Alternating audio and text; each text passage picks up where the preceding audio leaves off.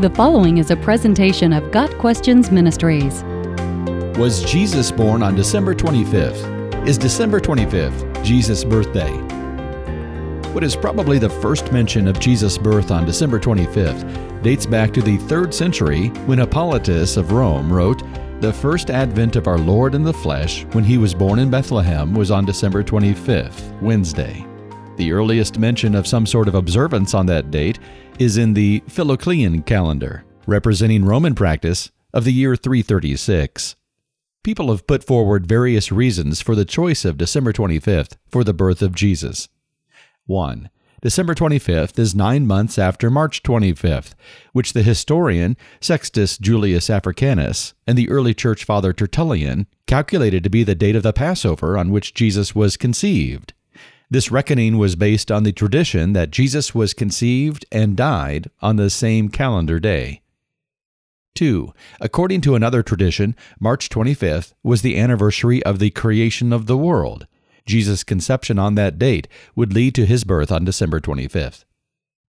3. December 25th coincided with a pagan festival celebrating the winter solstice. The church thereby offered people a Christian alternative to the pagan festivities and eventually reinterpreted many of their symbols and actions in ways acceptable to Christian faith and practice. December 25th has become more and more acceptable as the birth date of Jesus. However, some argue that the birth occurred in some other season, such as in the fall. Followers of this theory claim that the Judean winters were too cold for shepherds to be watching their flocks by night.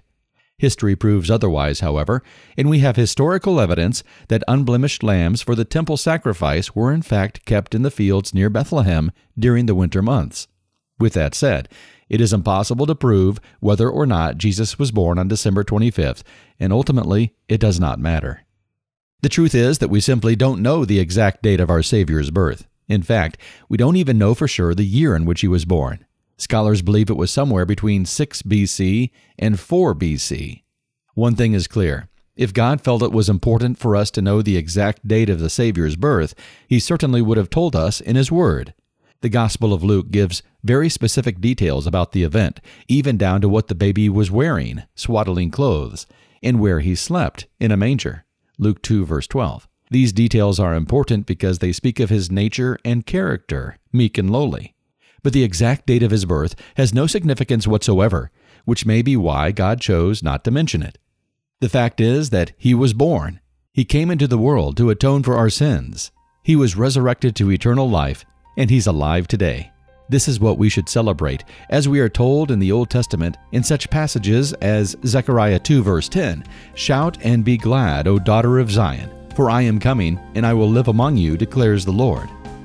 Further, the angel that announced the birth to the shepherds brought good news of great joy that will be for all people, Luke 2, verse 10. Surely here is the cause for celebration every day, not just once a year. Got Questions Ministries seeks to glorify the Lord Jesus Christ by providing biblical answers to today's questions. Online at gotquestions.org.